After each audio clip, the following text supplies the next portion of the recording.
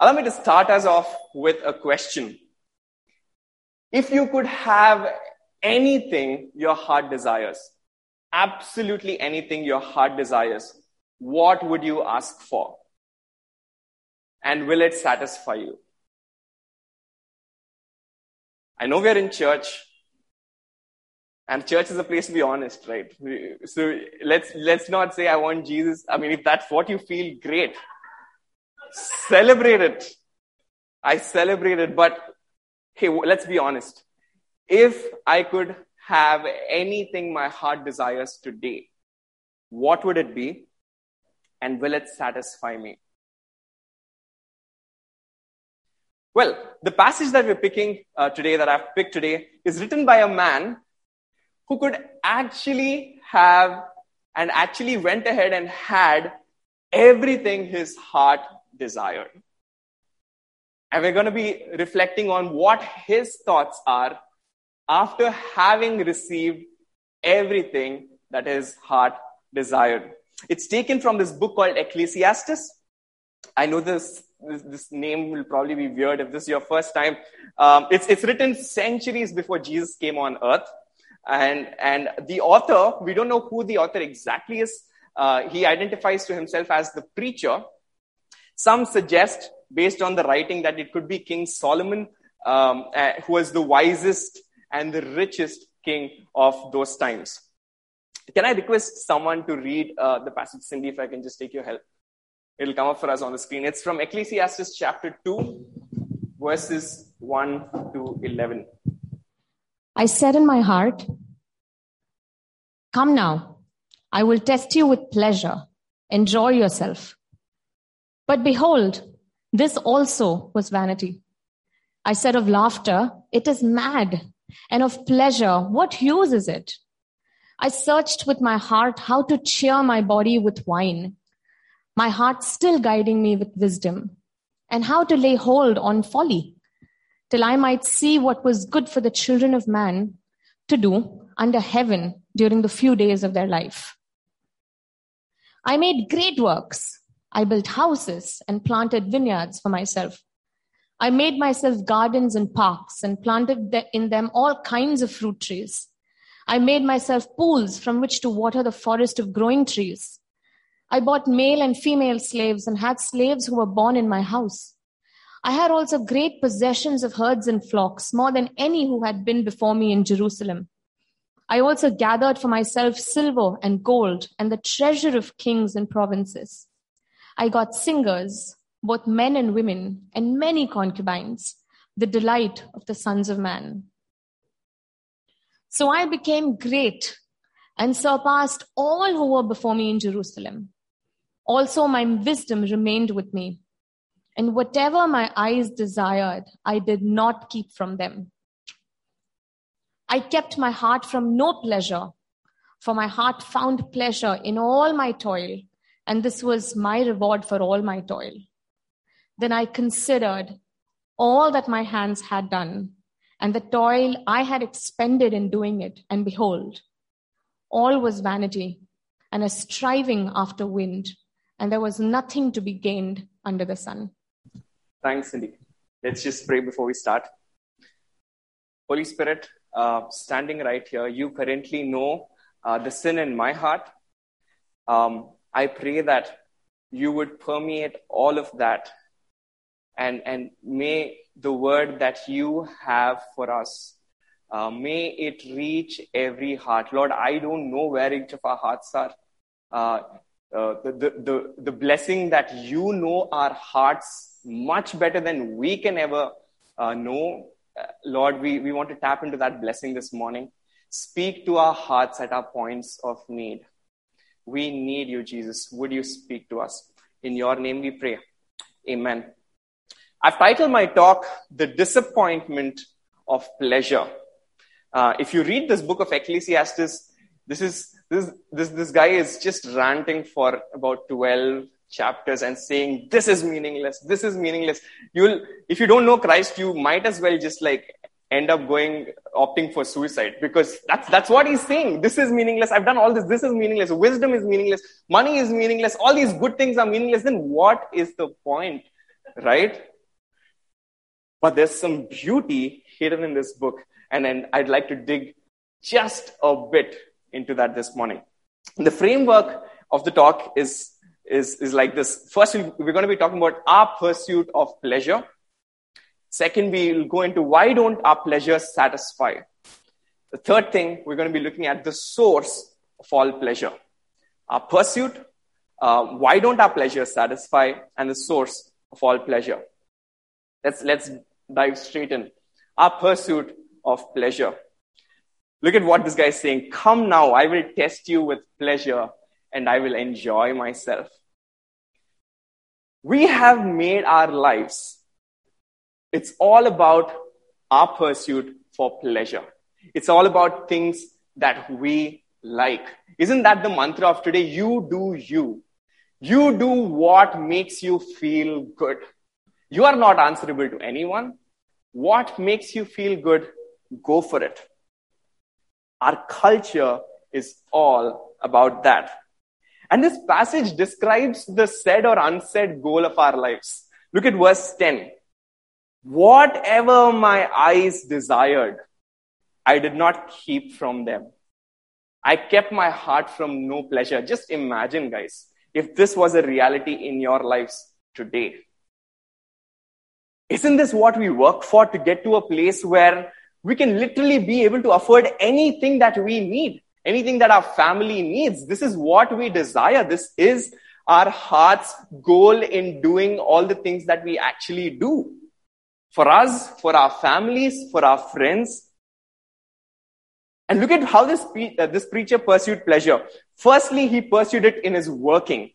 If you see verse 4, he said, I made great works. He said, I built houses, planted vineyards, made myself gardens, made myself pools of water, and all these things. He had possessions of herds and flocks. He was insanely successful. And guys, we do work for pleasure. We do work for pleasure. We definitely derive a lot of satisfaction from a job well done, don't we? And we keep talking about this in New City. This is good. Work was meant to bring joy to our lives and bring pleasure to our hearts. And I know that in this broken world, this joy and this pleasure is not always there, right? We crib about work. We complain about work. Work is not perfect. Our bosses are not perfect. The situations that we're in are not perfect.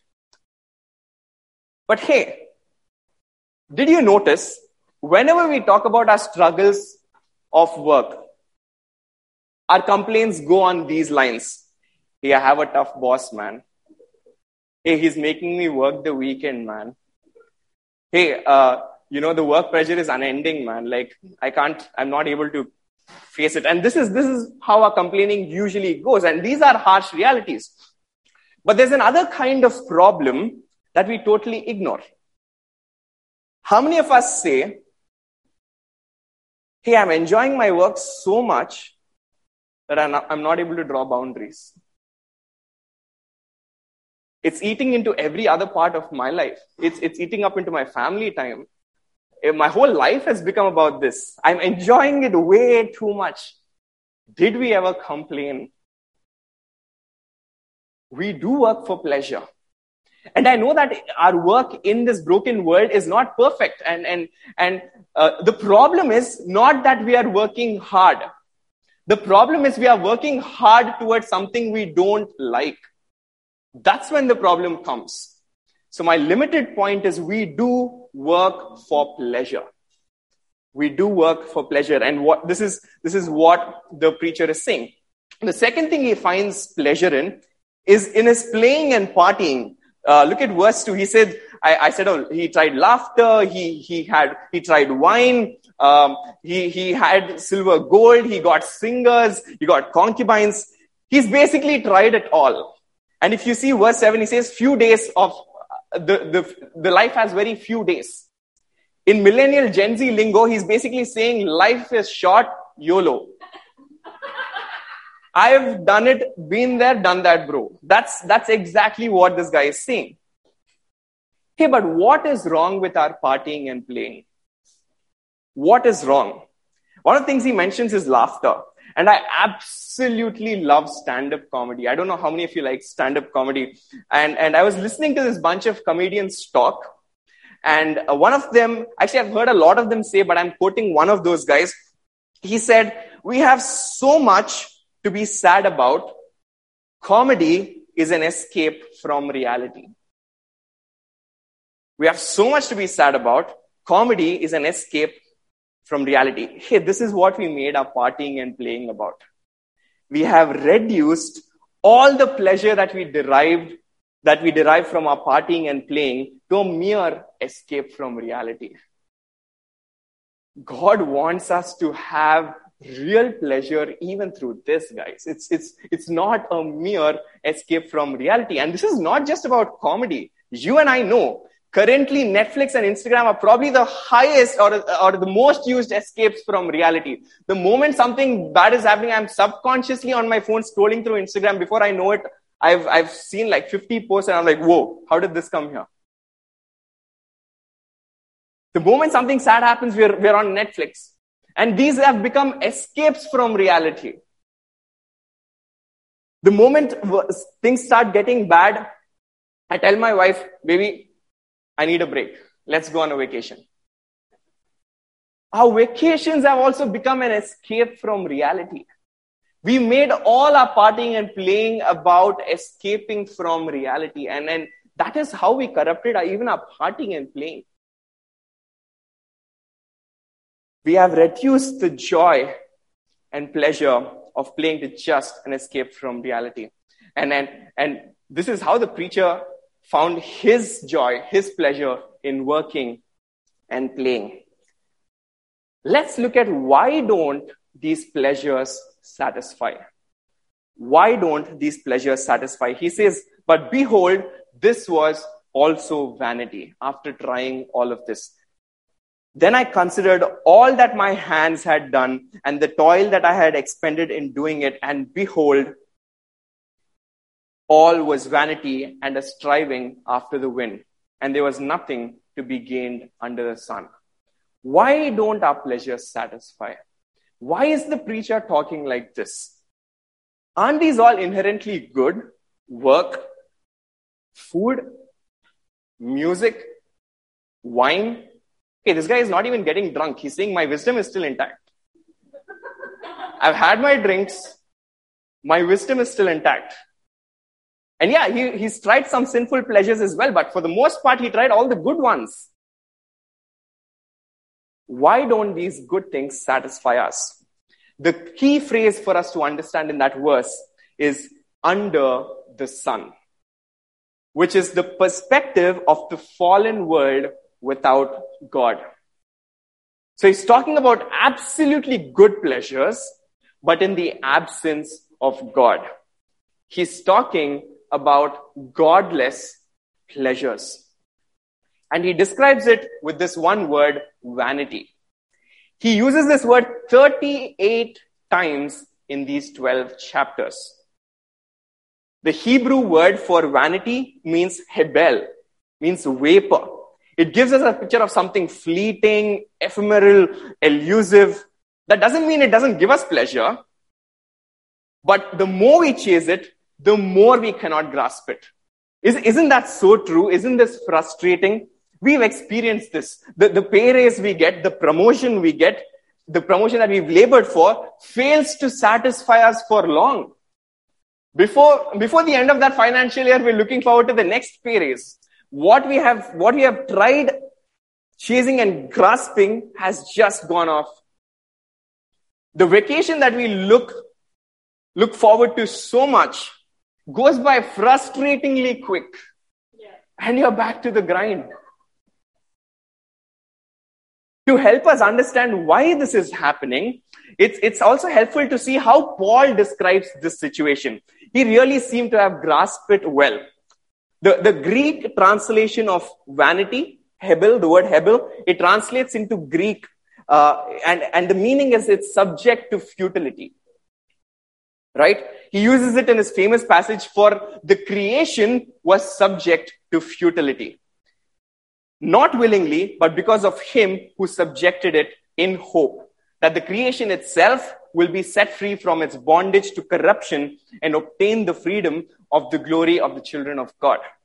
Friends, what the preacher in Ecclesiastes and Paul are saying is describing the reality of living in this fallen world. What we forget is the whole creation, not just humans, is subject to futility. What this means is the most beautiful sunrise you have ever seen in your life is still not as beautiful as it is supposed to be. What this means is the most delicious food that I have eaten in my life is still not as tasty as it could be. The best mansion that I can buy, Antilia, right? It's still not as awesome as it could be. Because all of it is subject to futility and is waiting to be set free from its bondage to corruption. This is the reality of living in this broken world. They are all weak and powerless in themselves to provide the satisfaction that our hearts long for. Friends, are we living lives that show this reality? That the best life that we can live is not possible until Jesus comes. The best life is yet to come. That the thing that we most hope for is not of this world. It's in the world still to come. Aren't we all guilty of living lives that show that I can be satisfied with this thing? I can be satisfied with this thing. Aren't we all guilty of not showing that whatever this world has to offer, it cannot satisfy me? My best life is still to come. You know, it really shows in how much we celebrate our earthly victories and crushed by our earthly failures. I've seen this in my life in the last couple of weeks that we've been trying to do this in-person service. The day all the tech falls in place and it's a seamless service, dude, that week I'm flying. Nothing can stop me. And it drives everything that I do that week. I've done it. The week, for example, like the last week, when something doesn't work, that crushes me, guys. It's difficult to wake up the next morning. I am living a reality which says that this in-person service can satisfy what my heart is longing for, whereas forgetting that the perfect church service is impossible on this side of eternity. The perfect church service will happen when all the nations of the earth will gather together in front of Christ in eternity and worship him. And that no church service on earth can compare to that. And that is what our hearts are longing for.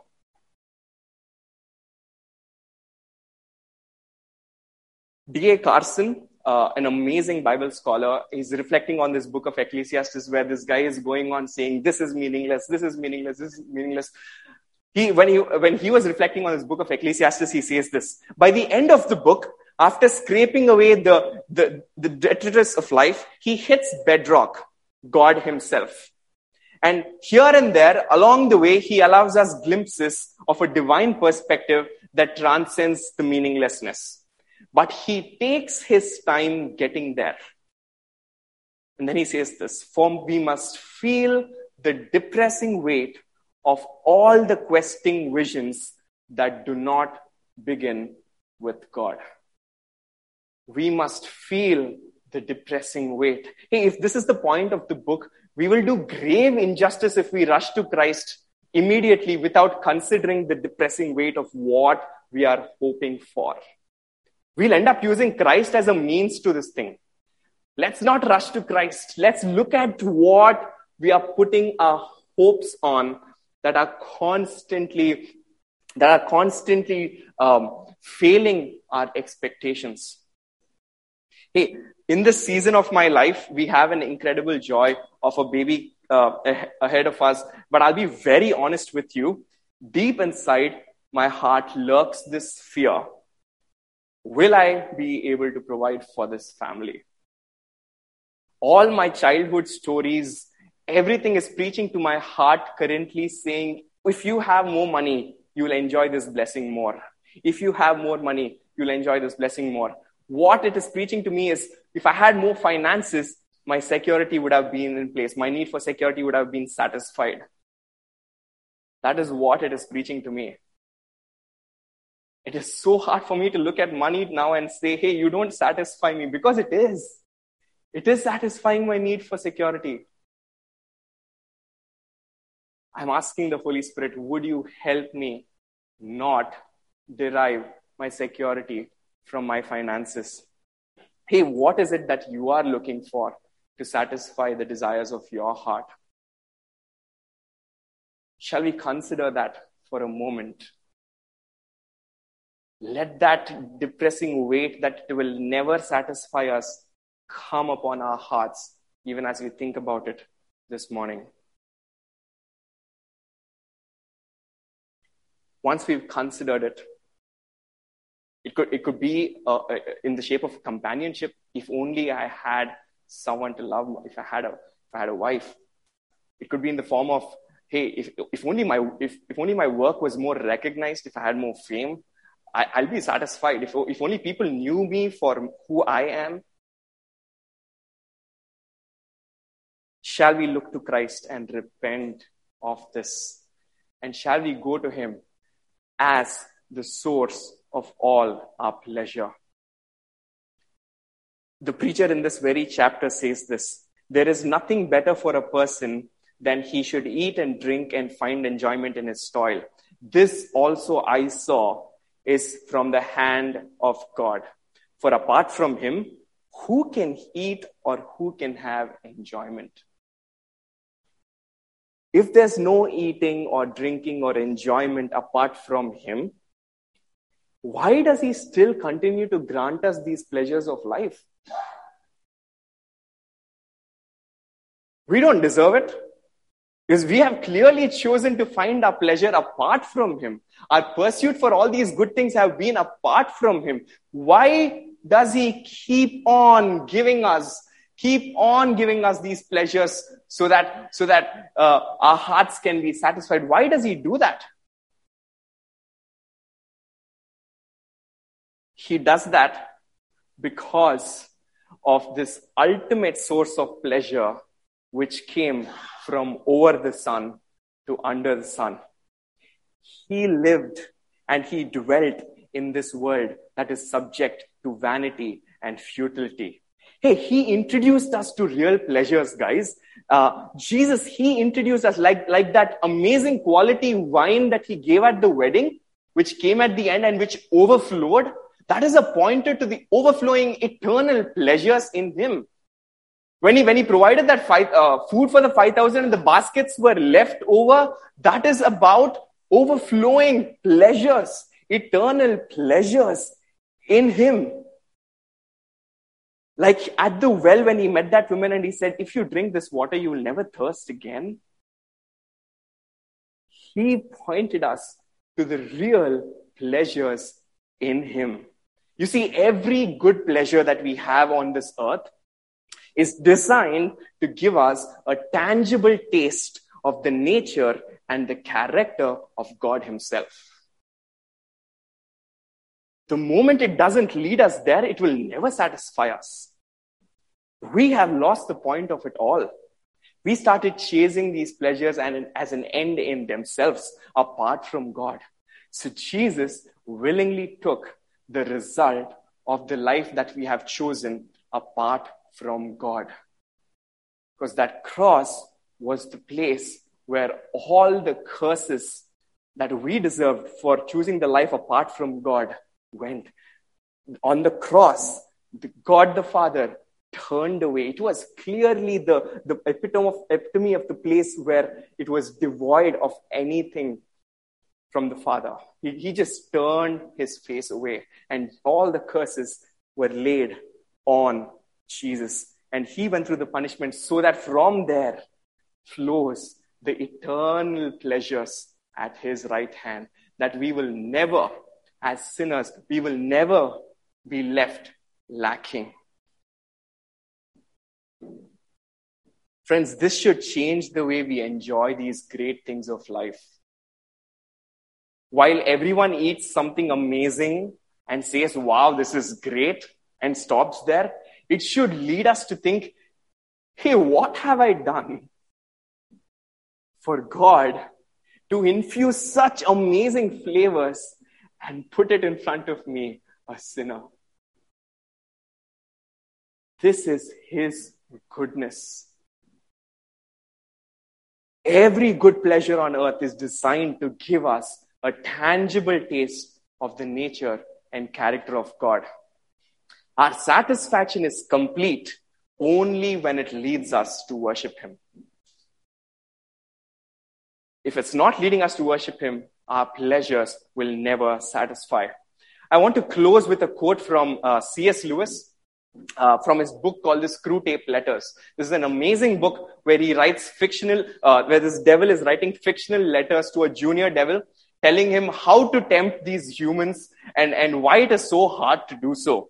And in one such letter, C.S. Lewis is saying, he is a hedonist at heart. He's talking about God here. All those fasts and vigils and stakes and crosses are only a facade, or only like a foam on the seashore. Out at sea, out in His sea, there is pleasure and more pleasure. He makes no secret of it. At His right hand are pleasures forevermore. There are things for humans to do all day long without His minding in the least. Sleeping, washing, eating, drinking, making love, playing, praying, working. And look at this. Everything has to be twisted before it's of any use to us. This is what the devil is saying.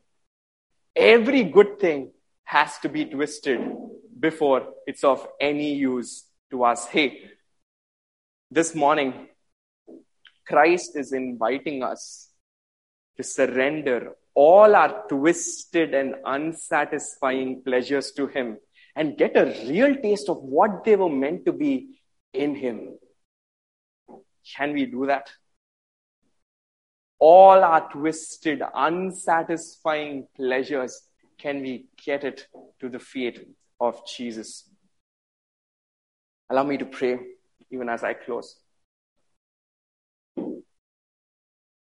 Father, we want to thank You because at Your right hand are pleasures forevermore. And only those can satisfy us. Lord, we repent. We repent for chasing these good and amazing things apart from You as an end in themselves. And time and again being disappointed and unsatisfied. We have been stupid, Lord. Holy Spirit, would You help us to come to Jesus and surrender? Would You help us come to Jesus and say, these are not satisfying me. Help me to enjoy them the way You want me to. We surrender, Lord. We surrender. In Your name we pray, Jesus. Amen.